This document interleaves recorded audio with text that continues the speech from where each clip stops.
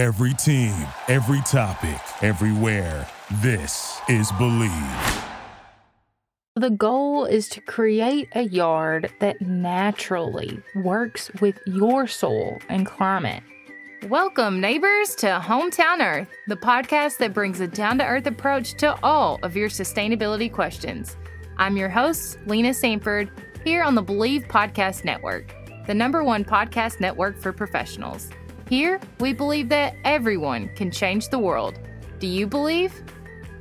I'm a Midwest gal with big dreams to discover what it takes to reduce my impact on this beautiful place we call Hometown Earth. Join me every Tuesday as we navigate what actions we can take, big or small, to make a positive impact in your life and the lives of your neighbors on Hometown Earth. Hello, neighbors.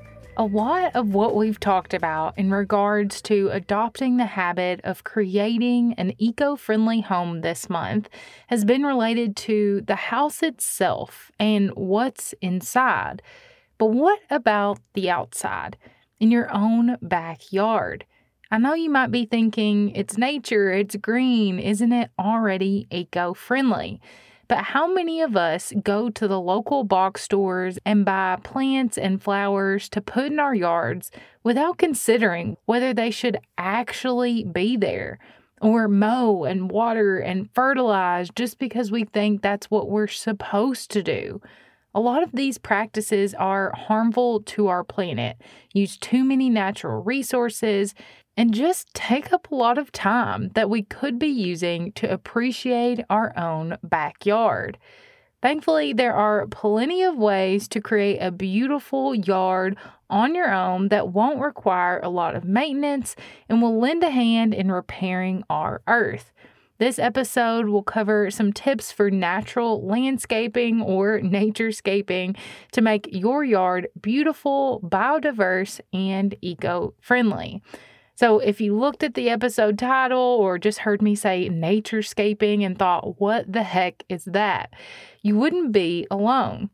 The Missouri Botanical Garden defines naturescaping as a landscaping approach that focuses on working with the natural character of the land rather than trying to transplant species that are not native or adapted to the natural conditions. In short, naturescaping is the arrangement of native plants in the garden in a way similar to their arrangement in nature.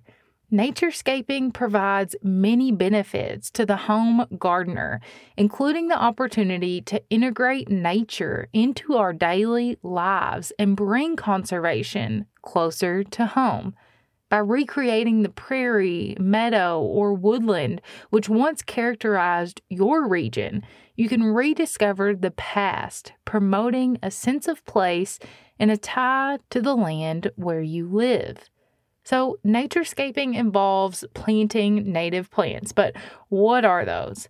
Native plants are part of the balance of nature that has developed over hundreds or thousands of years in a particular region or ecosystem, according to the USDA. They say that if you use the word native, you should also use it with a geographic qualifier, because actually only plants found in this country before European settlement are considered to be native to the United States. On the flip side, a non-native plant is a plant introduced with human help intentionally or accidentally to a new place or new type of habitat where it was not previously found. They need human help to stay alive and thrive. Think ornamental plants like Sansevieria, Monstera, or other common houseplants.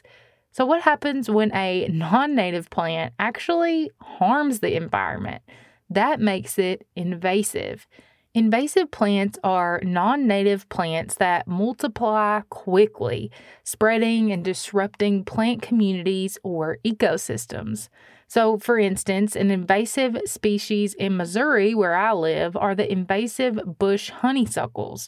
Researchers found that bush honeysuckle infestation has increased human exposure to Lyme disease, affected plant biodiversity in the areas they occupy because they reduce the growth of mature canopy trees in our forests and other native plants, as well as affecting insects, pollinators, and birds because of the disruption to native plants that they require for nutrition and life cycle completion.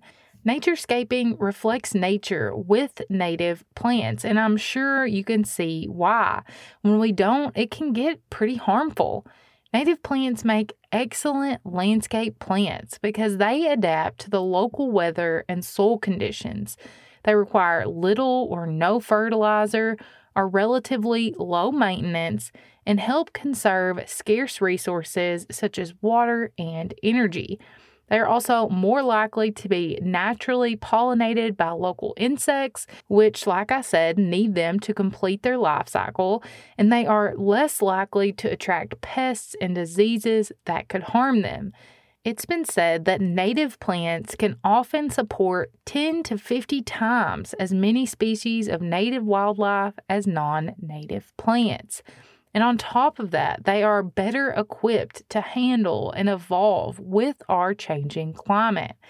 As you choose plants for your garden, consider whether the species is native or not and what that means for the land around you before adding them to your landscape.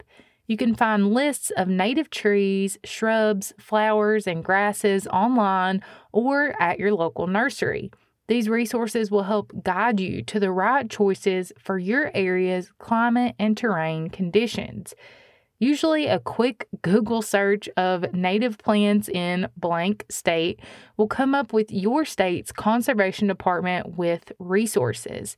And the best part is that most natural conservation agencies can connect you with cheaper options since their job is to help spread native plants and conserve the area. Are you ready when inspiration strikes? Now you can take notes while listening to Hometown Earth, write quotes, facts, or even journal with our limited collection of pocket notebooks. Designed by a local artist and produced on 100% recycled paper, these will be your new favorite on-the-go notepads. Get yours today at lenasanford.com/shop. What if you want to take naturescaping to the next level? The goal is to work with the natural character of the land. Now, that doesn't mean we want to tear out all of our man-made structures, but we can still work with natural water flows. So the perfect solution to water flow could be a rain garden. Rain gardens are shallow depressions that allow rainwater to collect, filter, and slowly infiltrate the soil. They can help reduce runoff that causes flooding and add interest and beauty to your property. The best way to start incorporating rain gardens into your landscape is by looking at your home's roof or other areas like gutters and driveways that generate large amounts of storm runoff during heavy rains. A good place for a rain garden is where that water would naturally flow off of these surfaces.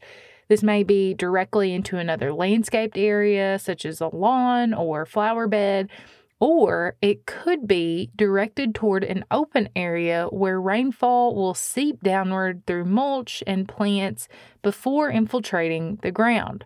So this is perfect for people who have consistently flooded yards like mine. Rain gardens usually utilize native plants because they have much deeper, extensive root systems than non-native plants, which helps with water absorption. Michigan State says that native plants are often selected as they do not need special care, are resistant to most insects and diseases, and attract beneficial insects. Non-native plants can also be used as long as they are non-invasive. To create a rain garden, you essentially create a berm or a barrier in a low spot in your yard where the water flows, with a channel that allows the water to go into the garden full of deep-rooted plants that you have perfectly curated and planted. I'll link a complete how-to in the episode show notes. I promise it really isn't that hard. It just takes some forethought. And one of the last pieces of this naturescaping puzzle is grass. A grassy lawn is one of the most common features found in yards. However, it can be one of the worst for the environment because it requires frequent mowing, fertilization, and watering. So let's put our lawns in perspective. The MDC reports that a lawnmower pollutes as much in 1 hour as driving a car 20 miles. Lawnmowers use 580 million gallons of gasoline each year. 30 to 60% of urban freshwater is used for watering lawns, and about 67 million pounds of pesticides are used on U.S. lawns each year. Lucky for you, there are plenty of alternatives to traditional grass that can suit your needs and help protect our planet at the same time. Native grasses like buffalo grass are a good option that has all of the benefits of native plants and only grows about 4 to 6 inches, so you don't have to mow at all, or you can mow less if you want a more manicured look, about once a month. Ground cover is a low-growing plant that calls for no mowing and no fertilizer. Just make sure you don't plant an invasive ground cover, so always check locally to be sure. If you've got enough time and space, you could consider a wildflower meadow that incorporates native grasses and beautiful wildflowers, perfect for pollinators. No-mow or low-mow grass species can also be helpful to reduce the impact of mowing, like buffalo grass that I mentioned or fescue. It really just depends on your climate. Some other non-planting options include gravel, rocks, pebbles, mulch, bark chips, or straw that will all help to reduce erosion, prevent weeds, and improve drainage and water retention. And I will always encourage a push mower or electric mower if you mow. I have a push mower that I love, and every time I'm out there, people pass me when I'm using it, and I usually get a remark about how they know someone who lived well into their 80s and 90s still push mowing, so it's good for your health as well. So the goal is to create a yard that naturally works with your soil and climate. Incorporate plants that help with our water scarcity problems and reduce gas and emissions to upkeep them. Ditch the fertilizers and pesticides that only harm and add toxic substances to the earth. Use compost instead. I want you to embrace the ants, spiders, bugs, bees, and butterflies, the birds that come to sing and drink from your yard, the bunnies and frogs and other creatures that come to join the biodiversity party. That is a sign of an eco-friendly yard oasis. Overall, transforming your lawn into this eco-friendly oasis will take some time and research on what you've got and where you need to go. But it will be so worth it when you are surrounded by beautiful plants, thriving wildlife and insects, and little maintenance so you can enjoy it all. For this week's Something to Grow On, I want to leave you with 2 quotes that I've kind of strung together by American entomologist, ecologist, and conservationist Douglas Tallamy. In the past, we have asked one thing of our gardens, that they be pretty. Now they have to support life, sequester carbon, feed pollinators, and manage water.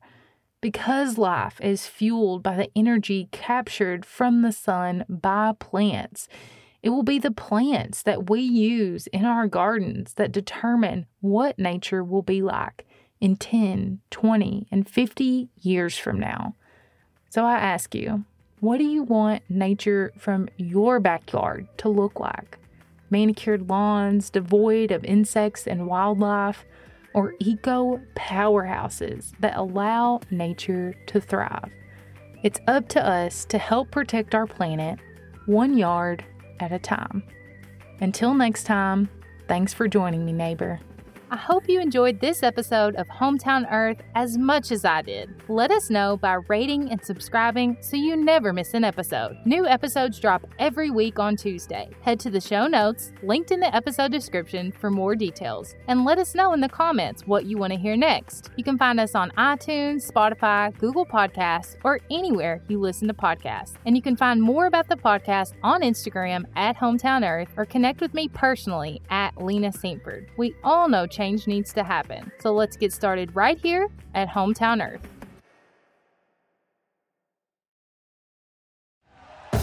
Thank you for listening to Believe. You can show support to your host by subscribing to the show and giving us a 5-star rating on your preferred platform. Check us out at Believe.com and search for BLEAV on YouTube.